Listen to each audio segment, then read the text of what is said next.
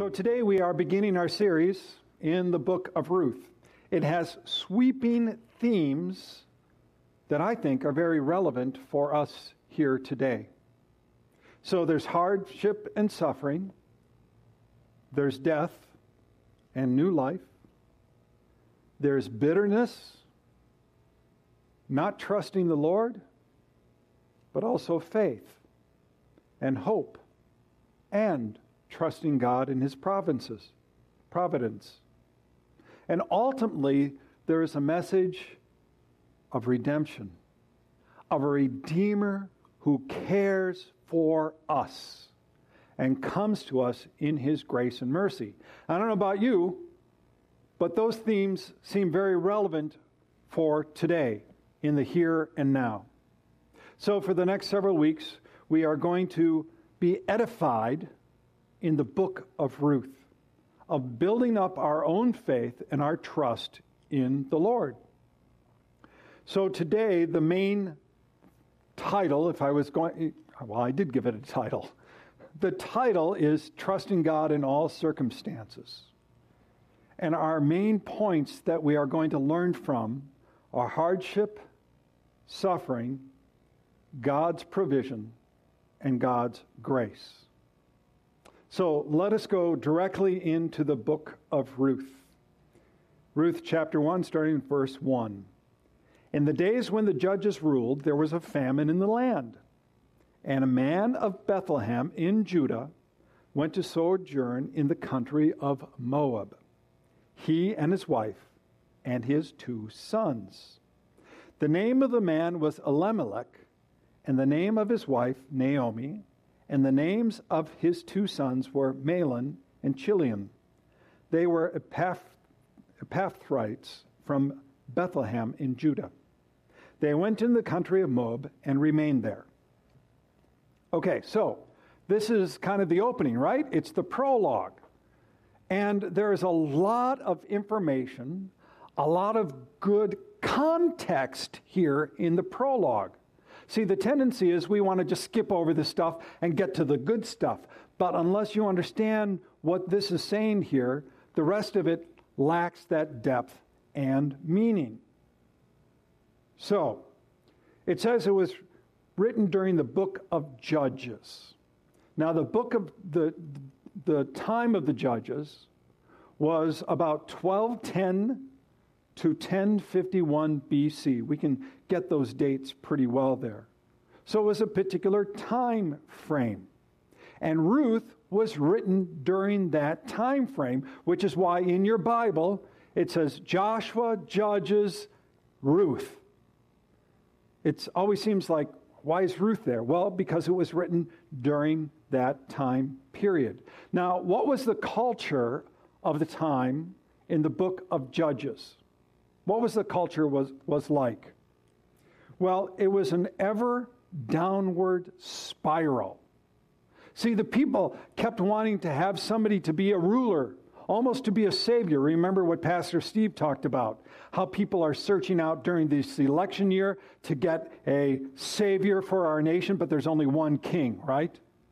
But the people would get a new judge, and for a while it would be okay, but then people would forget about God, and it would go in a downward spiral. And it became more and more and more. Until finally, at the very end of the book of Judges, it says, everyone did what was right in their own eyes. This is the time frame in which Ruth was written. And ultimately a downward spiral in which everybody did what was right in their own eyes. So here's a question for you. What happens during times when people looked to themselves and not to God? Well, at the very least, people start making poor choices, even sinful choices.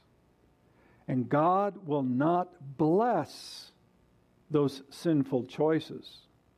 In fact, there is often hardship and suffering that occurs when people reject God and His will. Look, that was during the time of Judges, and I don't know about you, but it looks very relevant for our day in here and now, where people are rejecting God more and more and more. And we see what's happening in our nation because of that. So when people live in unbelief, disobedience, God will discipline. And both the godly and ungodly can suffer from his discipline or hardship. Well, what was happening here in the Book of Ruth? There was a famine in the land, right?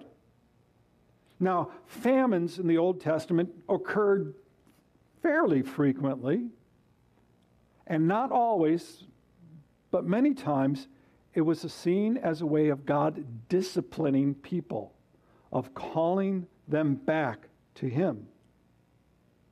So we've got this man, Elimelech, and his wife Naomi. And they're in the land of Judah, of Bethlehem, which ironically, by the way, means house of bread, right? You would think there would be food, but there was a famine even in Bethlehem, the house of bread. So they were facing hardships. They needed a place where they could find work, where they could get food. So they leave God's land, they leave Bethlehem, and they go to the land of Moab. You know, so on the surface, right, this seems pretty reasonable. If you can't feed your family, if you can't find work, if you can't do things like that, you maybe sometimes move. And there's nothing wrong with that at all. But the sense that I get from the text is that Elimelech didn't go just because they needed the food and the work. The sense is that he left because there wasn't a trust that God would provide. See, if you are not trusting that God will provide and you just go off on your own plans, well, that's the same as the book of Judges, isn't it? So I think that's the sense. And there are a lot of people who have this mindset this very day. God isn't providing, so I had better do it myself. I actually don't trust God enough to provide for what I need, so I just better do it myself. And we actually covered that 2 weeks ago in the very last sermons on the book of Philippians. Philippians chapter 4, verse 19 says, "And my God will supply every need of yours according to his riches in glory in Christ Jesus." Now those words are easy to read, aren't they? We can understand them pretty easily. But to actually believe them, to actually trust God in everything that God will provide, that's a lot harder to do, isn't it? And this is the perpetual human struggle that you and I and people have, not fully trusting God.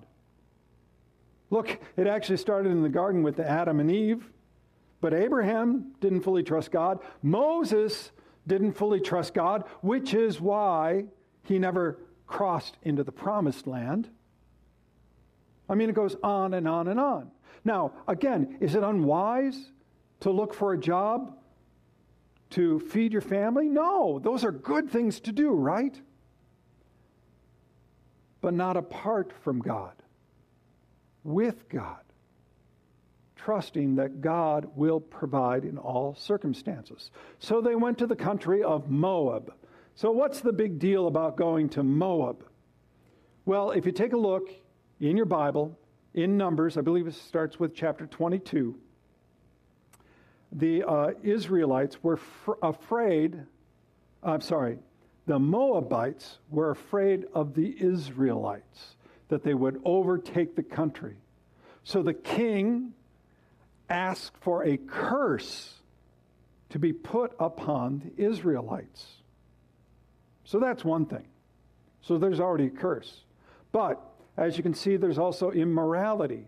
So the Israelites started to have sexual relations back and forth with the Moabites, certainly outside of God's will, God's command. And then they also started to intermarry. Well, you might not think that's a big deal, but did you know that the Moabites had a different god, a false god, and there was idol worship? And so once you start to marry in a family, well, then this false idol worship goes hand in hand. So let me give you this little prologue in a nutshell. In short, there was an Israelite family, part of God's chosen people, who because of hardships abandoned and left God's land and went into a foreign country where they worship false gods. That's in a nutshell what we have in the prologue. So there's definitely hardship that occurs, but now there's also suffering. So let's go on with our text here. Verse 3, but Elimelech, the husband of Naomi, died, and she was left with her 2 sons. They took Moabite wives. The name of one was Opah, and the other Ruth. They lived there about 10 years, and both Mahlon and Chilion died, so that the woman was left without her 2 sons and her husbands. Now again, going to Moab seemed like a pretty good idea in the beginning, but then there's suffering. There's death. Both the husband and the 2 sons die, leaving widows all the way around, without the ability to provide for themselves. So is there grief? Yeah. And grief is an expression of suffering, isn't it? And there was also suffering that led to death. Now, in our culture, we don't like to talk about suffering very much. We like to avoid that topic. But I want to spend a little time, just a little bit, on this topic of suffering. See, there are a lot of people, non-believers and believers, who spend all of their lives trying to avoid any and all suffering. Now, I'm not saying we should go after suffering by any means, so don't hear that, right? But there are a lot of people who would try to avoid any and all suffering in their life whatsoever. But when suffering does happen, when death does happen, many people see suffering and death as a penalty from God, as a punishment from God. You see, what do prosperity preachers preach? They say God just wants you to be happy, to have everything in your life taken care of. And by the way, if you do suffer, that's a sign of your unbelief. And if you want to know the truth, there is no gospel in prosperity preaching. But people flock to it because it focuses just on the good things of life and discounts suffering at all. But what happens when you have that? When our theology says that God would never allow anyone to suffer, you have a very dangerous and misguided and dangerous theology. See, it's a theology that says we don't live in a fallen world, that denies that we live in a sinful, fallen world. It is a theology that unwittingly diminishes God and exalts the self. And it is a theology that ultimately has no room for the cross. For what happened on the cross? Christ died for us. He suffered greatly on the cross because of our sin, which leads to suffering. This is Christ Jesus who suffered for us. See, if you say that God would never really want any suffering in your life whatsoever, you don't understand the cross. You don't understand then why Jesus came. See, out of that suffering, out of his suffering on the cross, a door was opened that gave us such great grace and mercy and reconciliation. Because God used everything according to his purpose. And you know what? God will often use suffering and a crisis to bring people back to him. Just this week, I had a conversation with a young man who, by his own admission, for most of his life, and he's not he's a young man, but he had been a very reluctant churchgoer at best. But last year, his two best friends, strong Christian friends, were killed in a car accident. They were not old by any means. They were very young. They were very young. And it was devastating. Unexpected. It was a tragic event. And in the midst of this crisis, this tragic event, this young man that I know really heard and felt God calling him strongly. And when I talked to him, there was a faith, a passion for God that had never been there before. As a matter of fact, he wants now to go into ministry and is registering to go to Bible college. I mean, this is something very, very different. Would we ever wish that tragedy to occur with his friends? No. And yet, in the midst of suffering, God calls out to us. Sometimes grabs us by our very soul and shakes us awake. Look, there are countless stories like this throughout history, throughout our lives. You may even have had it yourself, or you know friends that have had it. They've gone through a crisis, and God has shaken them awake.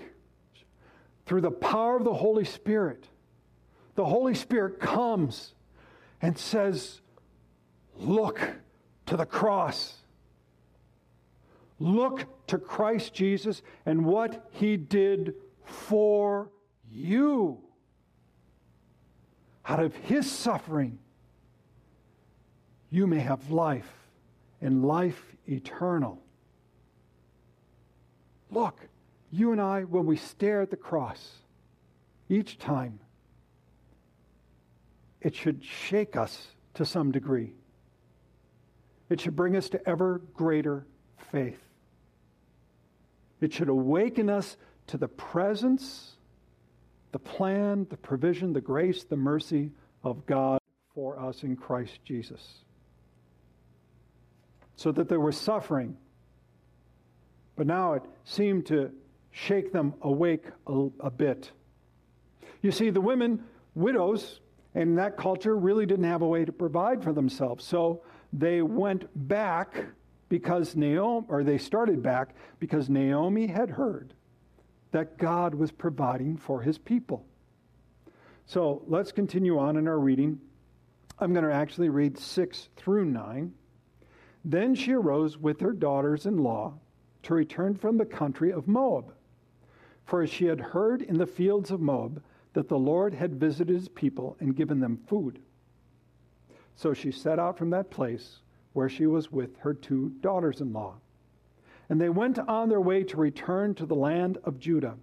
But Naomi said to her daughters-in-law, go, return each of you to her mother's house.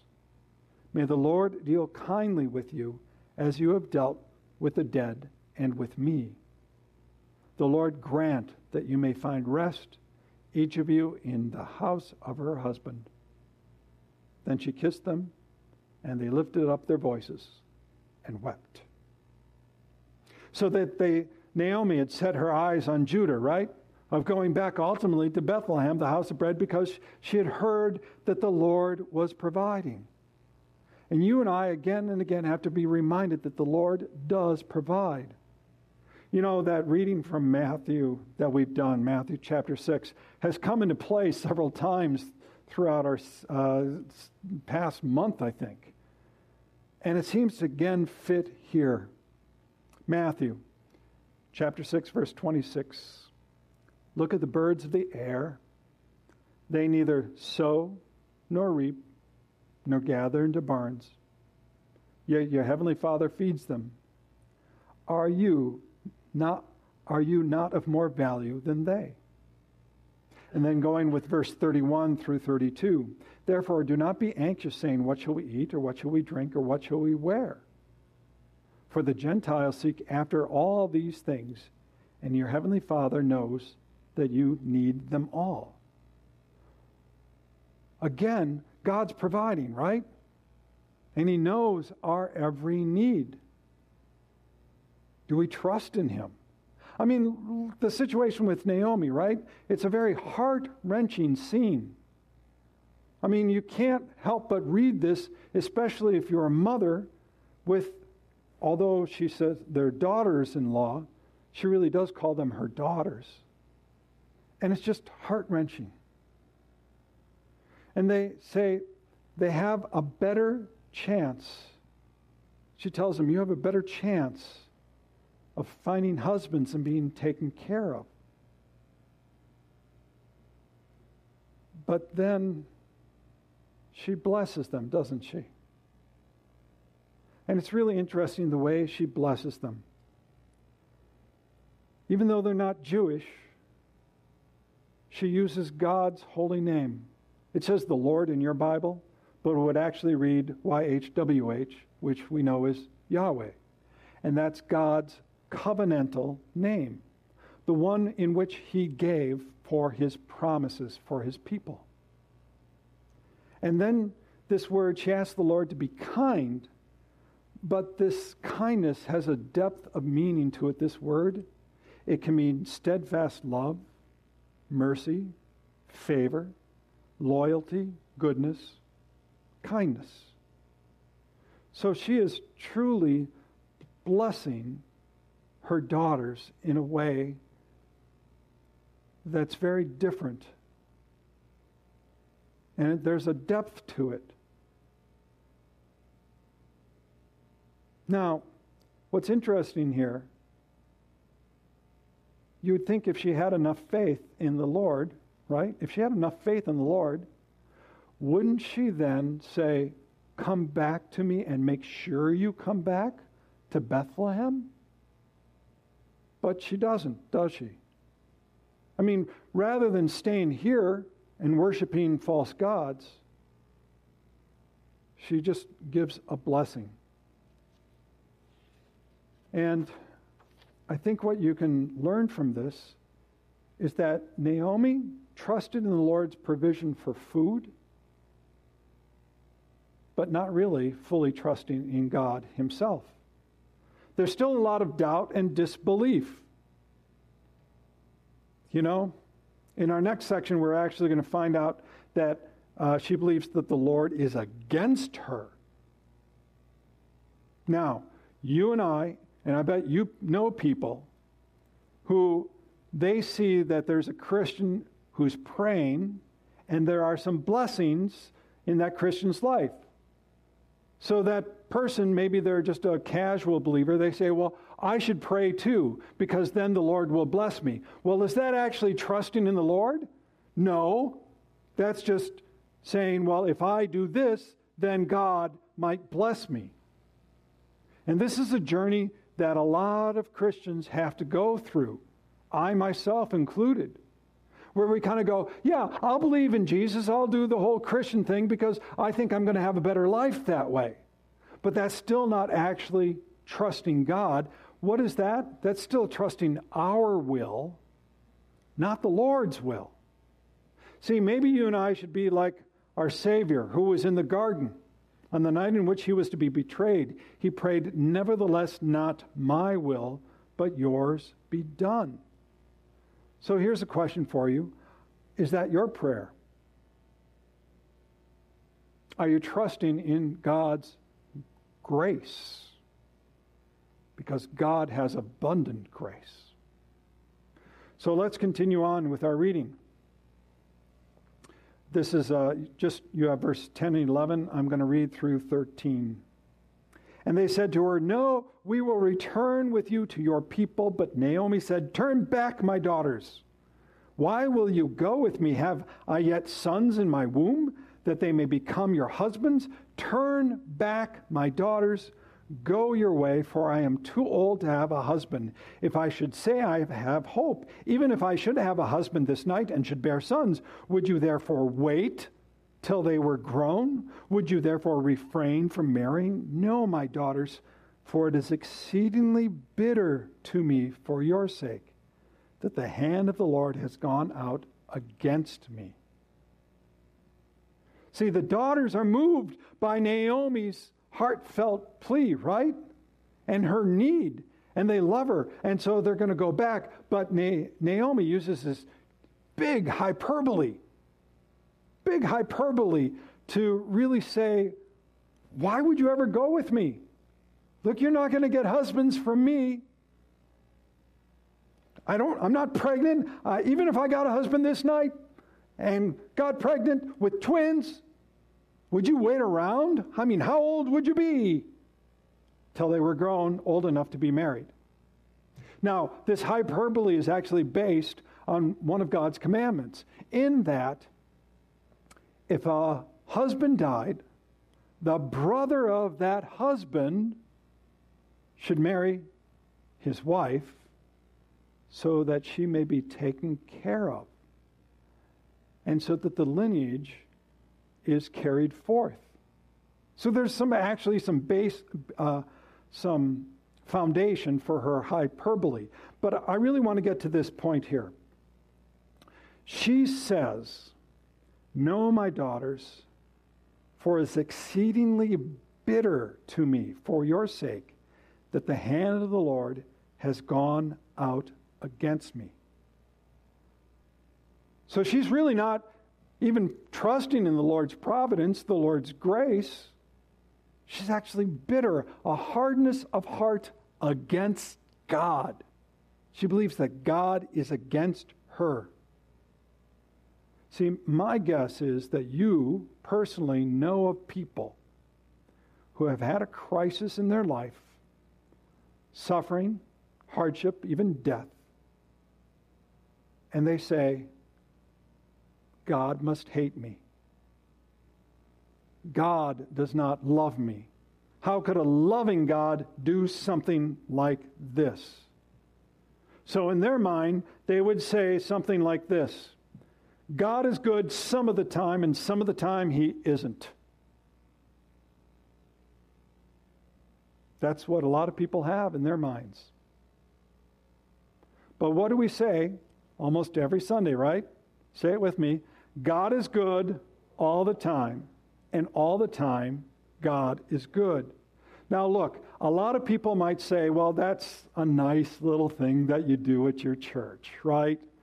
But isn't it kind of trite? Isn't it kind of just too easy here? And the answer is no, because it reinforces who God is. It's actually a profound theological statement. And when you trust that God is good all the time, and all the time God is good, it keeps your heart from hardness and from bitterness. It keeps your heart trusting the Lord in all circumstances. So let's continue going here. Then they lifted up their voices and wept again. And you see, I have trouble with her name each time, right? Because we want to say another name, but I'm not going to say that name. Orpah, I'll get it right, kissed her mother-in-law, but Ruth clung to her.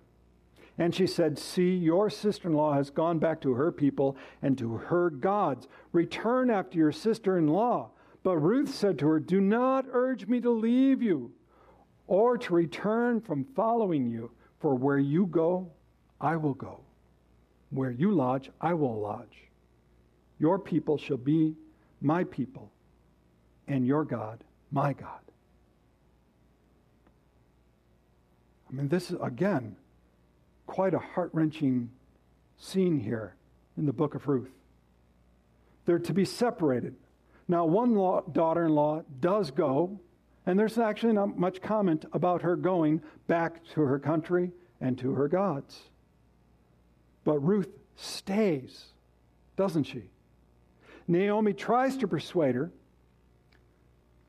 but I want you to listen very carefully to what Naomi says.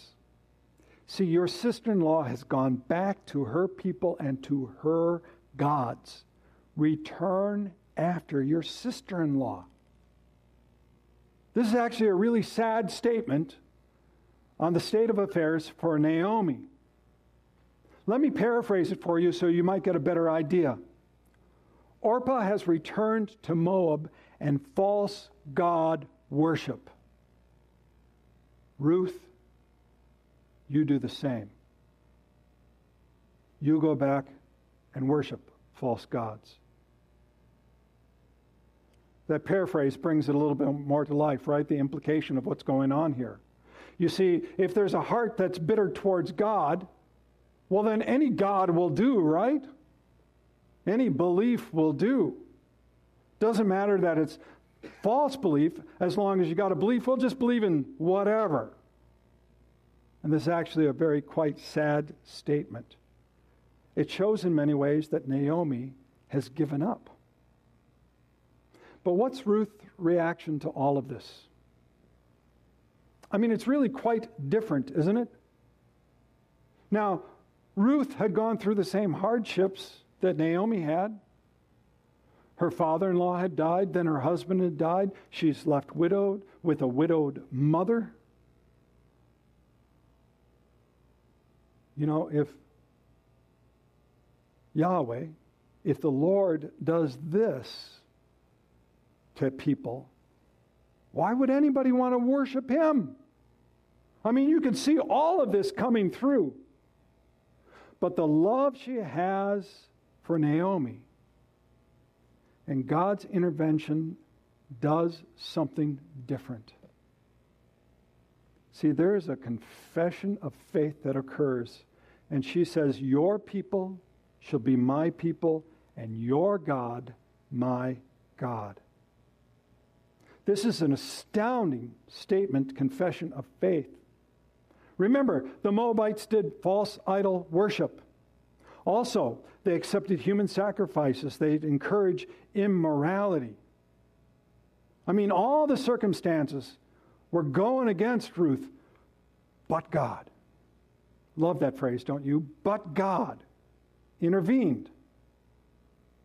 And it was all due to grace. You see, we find that grace is available to everyone. It was available to the Israelites. It was also available to the Moabites.